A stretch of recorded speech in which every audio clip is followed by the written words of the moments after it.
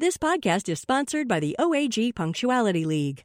The OAG Punctuality League 2016 reveals on-time performance for the world's airlines and airports. The industry's most comprehensive annual ranking returns with the best performers.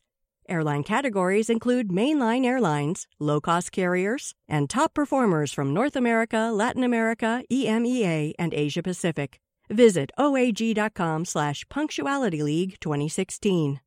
Japan Airlines, better known as JAL, reported fourth quarter earnings last week, and they were pretty great. 14% operating margin for the quarter and 14% for the year. Seth, roughly where does that put them on the global profitability rankings of airlines? Oh, a lot closer to the top than to the bottom. Higher, actually, than any legacy airline around the world, except for those high-flying U.S. carriers. And then there's JAL's rival, All Nippon, who reported a 9% operating margin for the quarter and 9% for the year. Not bad at all. Doesn't blow your doors off, but they are a healthy airline, aren't they, Seth? Oh, absolutely healthy. Shoot, this is going to be a boring episode. Everybody's happy.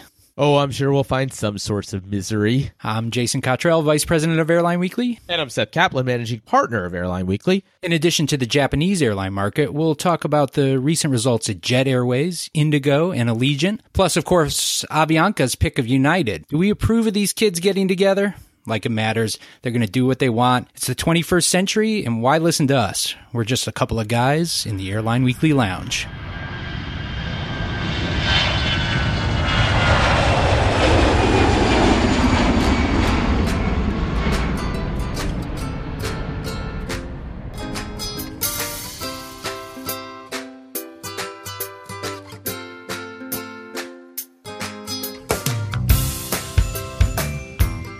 Thanks for joining us. We're starting in Japan, looking at one of our favorite industry rivals, JAL and All Nippon, ANA. JAL has been posting great results and ANA good results, though JAL is clearly doing better. Seth, how much of JAL's performance is attributable to the bankruptcy going back to 2010? Oh, a fair amount of it. You know, they had a cathartic, very painful from the perspective of a lot of their stakeholders, bankruptcy, and they slashed their costs. And we've seen this elsewhere around the world, certainly in the U.S., when airlines that had businesses that were in other ways fundamentally sound, but had huge cost problems, were able to really right their ships through bankruptcy. Bankruptcy doesn't solve revenue problems, doesn't take care of other things, but it does solve cost problems. JAL had cost problems, and it emerged just with a cost structure against which ANA just couldn't compete. A lot of this still, that was the moment when it became one of the most profitable, as I mentioned in the introduction, profitable legacy airlines in the world. That was bankruptcy, no question about that. Do you see this race tightening as the bankruptcy advantage gets further and further in the rearview mirror? Yeah, well, it's not just a matter of guesswork. It's, you look at the numbers, and that, in fact, is what is happening to some degree. You mentioned those numbers, the 14% for JAL, 9% for ANA. So obviously JAL's still doing considerably better, but that 14% for JAL was actually down a bit from the previous year, and ANA's margin was up a bit. So they are converging somewhat. And that, as time goes on, is what tends to happen. Look, JAL's workers, for example, who gave a lot during bankruptcy, are naturally, going as the years go on, to going to say, "Hey, look, the airline's doing fine now. We made the sacrifices that you had asked of us, and now we want to share in the gains." So to its other stakeholders, suppliers, and so forth.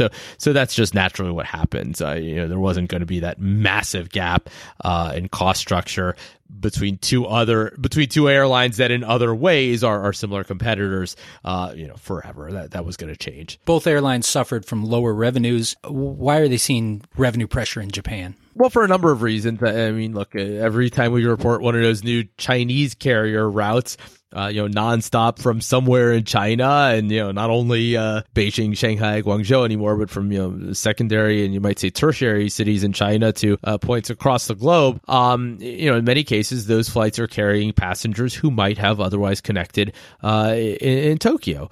You also just have the overall capacity situation in East Asia. It's just a part of the world where very much unlike the U.S., For example, capacity growth outstripping demand growth seems to be the case. I mean, that's often what lower unit revenues signify. And look, even in terms of domestic flying in Japan, that was a market for a long time that was not all that competitive. It was basically JAL and ANA, and for a while, I mean, there was Skymark, the one low-cost carrier, and that is a situation that has changed dramatically. Domestic Japan is not a duopoly anymore. Jason, just before we began recording, I went into Dio and looked up the numbers. Just 5 years ago, well, if we take the fourth quarter, since that's the numbers that we're talking about here, in the fourth quarter 5 years earlier, so 2011, of all the seats flying domestically in Japan, just 6% of those seats were on what Dio anyway classifies as low-cost carriers. So that was basically Skymark. I mean, that's pretty much all there was. 6% for this just completed fourth quarter, the one we're talking about here, that was up to 18%. So we're talking about a market where low-cost carriers basically didn't exist for practically speaking, just a few years ago, and now they're everywhere. They're almost more than you can, if you covered market, then you can name off the top of your head anymore. And so the world has changed dramatically. For perspective, by the way, if you're wondering, you think of sort of another giant domestic market, the U.S. Okay, in the U.S., that figure for the same quarter, the fourth quarter, was 32%. So, even more low-cost carrier penetration, but that 32% compared to 31% 5 years earlier. So the LCC revolution, in terms of just completely changing things in the market, is kind of done in the U.S. I mean, you have the faster growing ultra low cost carriers and so forth, but in Japan, the world has completely changed for JAL and ANA domestically, especially, even though not only domestically. ANA apparently is now slightly bigger internationally than it is domestically. How big of a deal is this?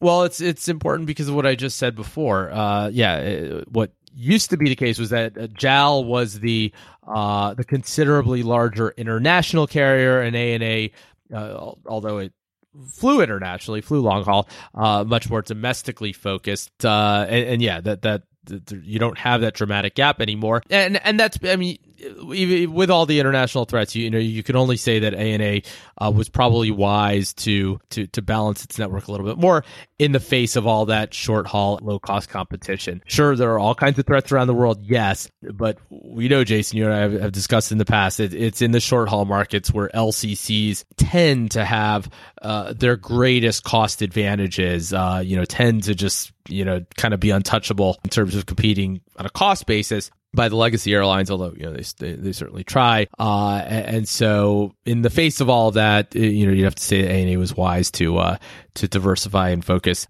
internationally, intercontinentally. Although at the moment, hard to find any refuge anywhere. It's pretty brutal out there competitively in long haul markets, just as much as in short haul markets from the perspective of these Japanese carriers. I asked the same question regarding Mexican carriers recently. Let me do the same for the Japanese carriers. Does JAL and ANA, do they have anything to fear from Donald Trump? Well, look, it's a risk, and ANA actually said that it worries about American protectionism. ANA is going to be flying to Mexico City. Of course, Japanese automakers have plants in Mexico, and there's just a lot of uncertainty in the world right now, right? Companies like to know where the world is going, and I don't think anybody knows right now. So even though it's too early to conclude that this is all going to be awful, for these, for Japanese airlines, yeah. I mean, if the question is, are they concerned? The answer quite clearly is yes. They are concerned, and we'll have to see where this all ends up. These are questions with implications far beyond the airline industry, but certainly for the airline industry as well. It's probably a question I'll keep asking too. Yeah. just keep it on the template, and yeah. Right. Let's thank our sponsor, the OAG Punctuality League 2016. Learn more at oag.com/Punctuality League 2016. Avianca has chosen United for some sort of alliance in the Western Hemisphere. Do you think it's going to be a joint venture, an equity stake, or something else? And why did they pick United over Delta and Copa? Yeah, and of course, to be clear, our understanding is that they picked United over Delta and Copa. Nobody ever really confirmed who was talking, but fairly widely reported by credible news organizations that it was going to be one of those airlines partnering with Avianca. Well, I mean, look, part of the answer might be, at least, and that's all we can do is speculate, right? That there's just less upheaval involved in picking United. So if that was the starting point, had you asked me who would just sort of be the easiest one to pick, I would have told you United, because look, from an alliance perspective, had it been Delta and Avianca, that could have had all kinds of other second and third order effects. Who knows what that would have meant, right? And then if you have Avianca moving, well, first of all, Avianca, I'll move to Copa in a second, but Avianca is a partner with Copa within Star Alliance. You'd have all kinds of if somebody's going to switch alliances, which, I mean, it's not to say that would have happened, but if Avianca is going to move over to SkyTeam, you get regulators involved in, does somebody have too much power, all those kinds of things. With Copa, too, speaking of regulators, although they're in the Star Alliance, that could have raised some eyebrows, too, if you had those two competitors, and they do compete for some of the same important traffic flows via their respective hubs. If you had them getting together in some way, looking for immunity to coordinate, who knows, schedules, pricing, that could have been an issue. So, with United, I mean, this is just, United doing what, and I mean, we don't know exactly what it's going to look like, but if there's going to be some combination of equity investment or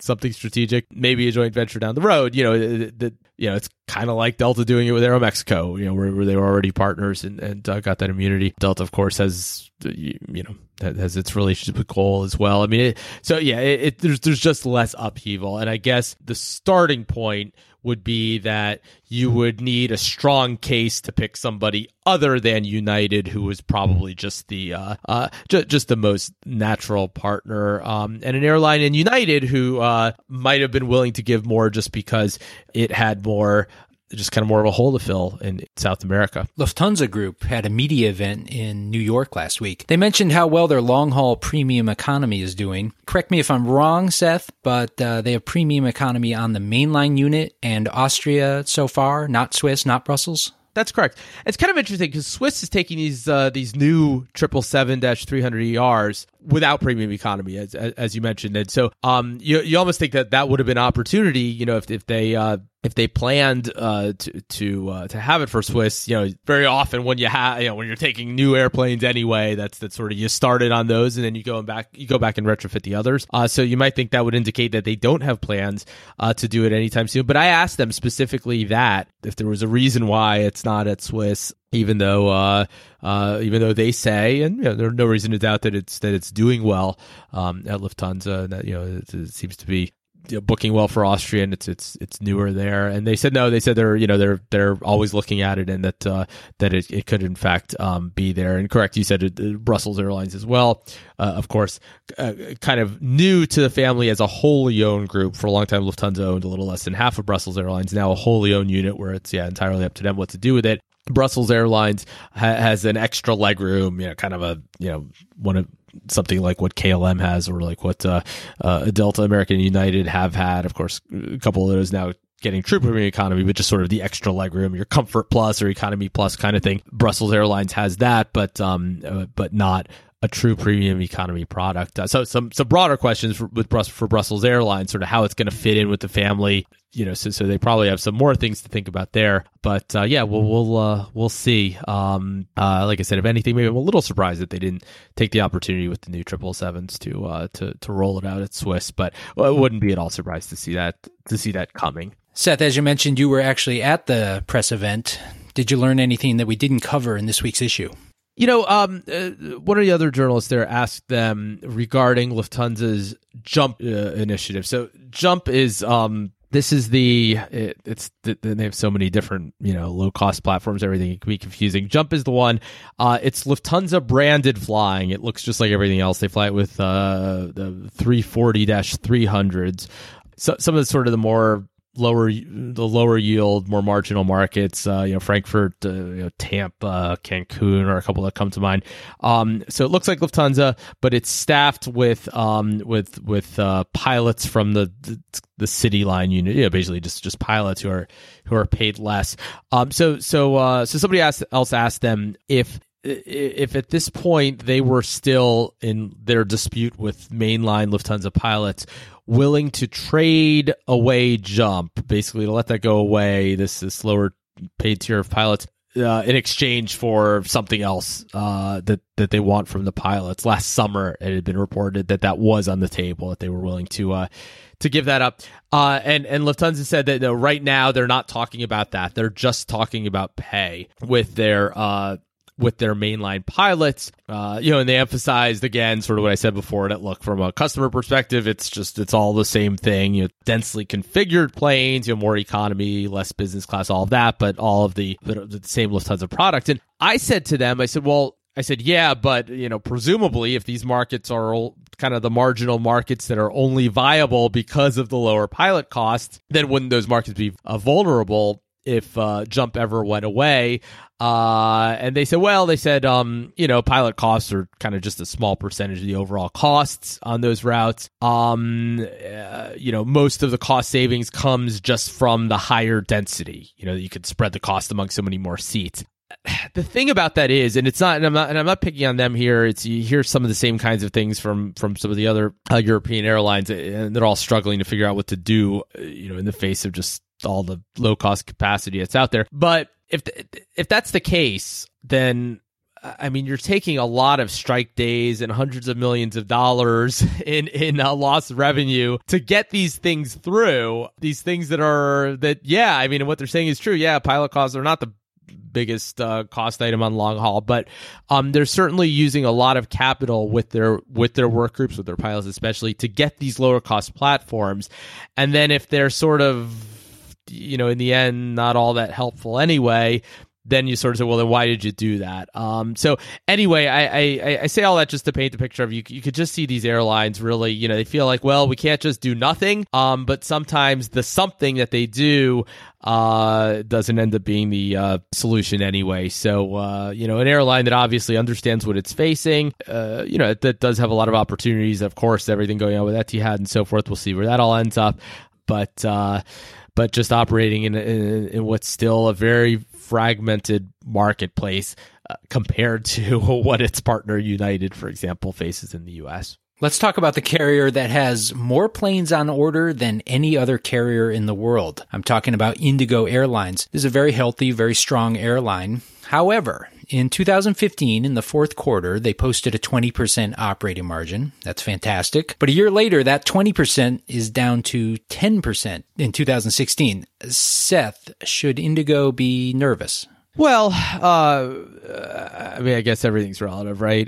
This is an airline that's still the best performer among the airlines in a giant, fast-growing market, and a market that clearly has a lot of opportunity. The per capita rates of flying in India are so much lower at this point than even China and other markets that are still developing. So there is all kinds of opportunity there. Now, look, there's a lot of new capacity. There are infrastructure issues in India. A lot of airports where you can't operate as you might wish to. But this, by all appearances, is an airline that has had already a lot of financial success. That is rather disciplined. That really understands the business it's getting into. It wants to be the reliable, corporate travel friendly, short haul airline. It looks a lot like Southwest Airlines in its sort of developing stages, an airline that doesn't just try to have the most dots on the map, but sort of a very dense schedule of lots of flights, very often the best schedule in key business travel markets. India is a boom bust market. That's just how it often is there. Airlines in general, you'll have years where things are very good and years where things are awful. The best performer in a market like that is going to be fine, and Indigo is rather clearly the best performer. And if Indigo saw its profit margin slashed, I can only imagine what happened to Jet Airways. Well, I don't have to imagine. I got it right here. 2% operating margin in the fourth quarter.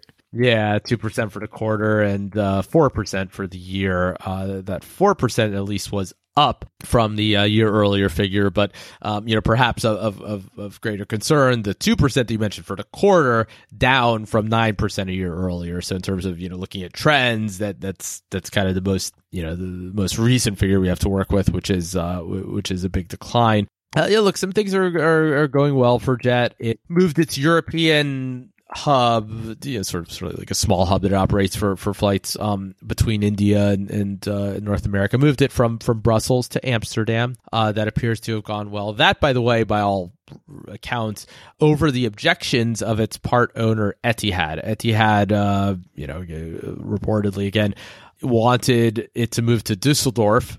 And in a sign of Etihad's perhaps waning influence at Jet, again, according to these accounts, said no and went to Amsterdam instead. Probably wise for Jet. Etihad, of course, was trying to help its other partly owned airline, Air Berlin. New flights to Dusseldorf would have helped feed Air Berlin. But Amsterdam's just a bigger local market, and Jet, with the rights to sell the local on those flights, it can sell tickets to Amsterdam from the U.S.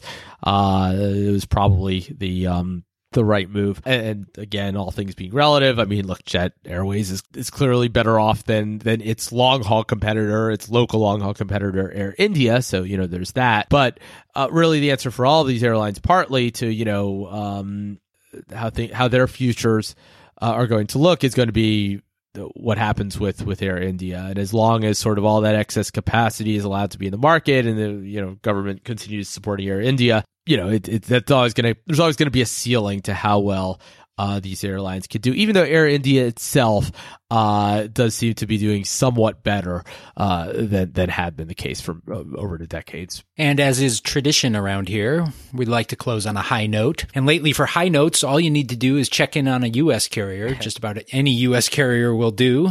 But it brings me to Allegiant. Seth, did they do better than every other carrier reporting? Yeah, so far, and 20% operating margin for the fourth quarter, which is actually down a lot from 30% a year earlier. Before you ring the alarm bells, they say it was deliberate. They basically, for them, when they're running 30% margins, they say that to them means missed opportunities to just make more total dollars, even if it means lower margins, by doing some more off-peak flying, for example. They just saw opportunities to operate some flights that would be very profitable, but just drag down the overall margin compared to when they restrict their flying more to just the very peak days of the peak seasons. They did very well. But this week, Jason, we have other low-cost carriers in particular reporting, and we talk about European carriers. An airline like Ryanair is never going to put up 20% margins for the fourth quarter, even though for a full year they're always among the top 2 or 3 in the year. But other U.S. carriers like Spirit, they can do very, very well. So you might see the margin gap between Allegiant and the rest of the airline world start to converge somewhat. Allegiant, I think last time we put out our profitability ranking, they'd been 30% for the previous 12 months, and I think number 2 it was like 23%. I want to say Ryanair and Alaska, if you include Virgin America, were both right at about 23%. Alaska by itself would have been somewhat higher, but they're doing fine. I just don't know that 20% is going to be the very highest in the world for the fourth quarter, with some of the others yet to come. And with that, we'll wrap episode 64 of our little podcast. Seth, thank you for your insights, as always. Next week, we'll be back with Wizz Air, Ryanair, probably some other airlines have reported earnings, some other airline news. Until then, thanks for joining us. This podcast has been sponsored by the OAG Punctuality League. Learn more at oag.com/punctualityleague2016.